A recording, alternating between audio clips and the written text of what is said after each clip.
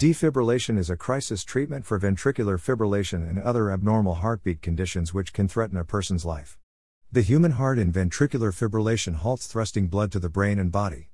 This shall cause cardiac arrest and death of the patient within a few minutes if not treated instantly. The use of a defibrillator reinstates a normal heartbeat by stunning the heart with electricity.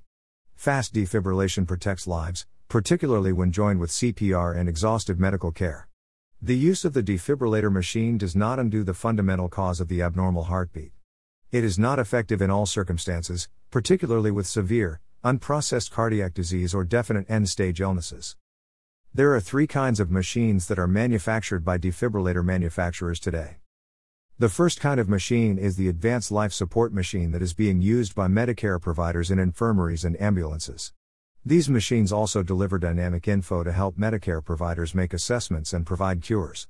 The second kind of machine available today with defibrillator suppliers is the automatic external defibrillator, AED, which is a user-friendly device that the common man or emergency medical technicians, EMTs, can run. These machines are available in public places. The machine spontaneously examines the patient's cardiac rhythm and then tells users to convey a shock, if desired, or will convey the shock habitually. The third kind of machine is the implantable cardioverter defibrillator, ICD, which is fixed on the chest or belly of a patient. The machine is joined to the heart by leads and conductors and will routinely deliver a shock when needed. The human heart is a muscle that toils like a pump.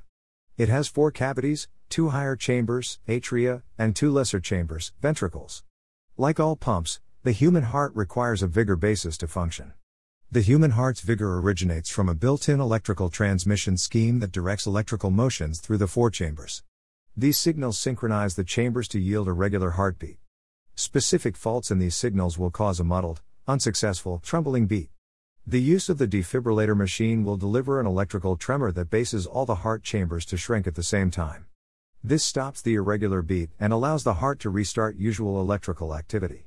The process of using a defibrillator must be done within some minutes of the beginning of a life-threatening ventricular arrhythmia to be operational. A medic or specifically skilled nurse, paramedic, or other Medicare supplier performs the process of defibrillation. An amateur might accomplish defibrillation in a public place where an automatic external defibrillator, AED, is obtainable. The defibrillation process differs depending on the defibrillator machine being used. It generally includes these steps. The supplier will start CPR until a heart defibrillator is made accessible. The supplier will smear 2 gluey defibrillator conductors or oars oiled with unusual jelly to the patient's higher right chest and lower left ribcage zone. In exceptional circumstances, a medic will make a cut into the patient's chest, thoracotomy, and place the electrodes directly on the heart muscle. The provider or the AED will examine the heartbeat and convey a shock to your heart if required. The provider or the AED will reanalyze the subsequent heartbeat and deliver more shocks as desired. The ease and slackening of the patient are important during the process. Defibrillation is a shocking process. Persons often liken the shock to being kicked in the chest.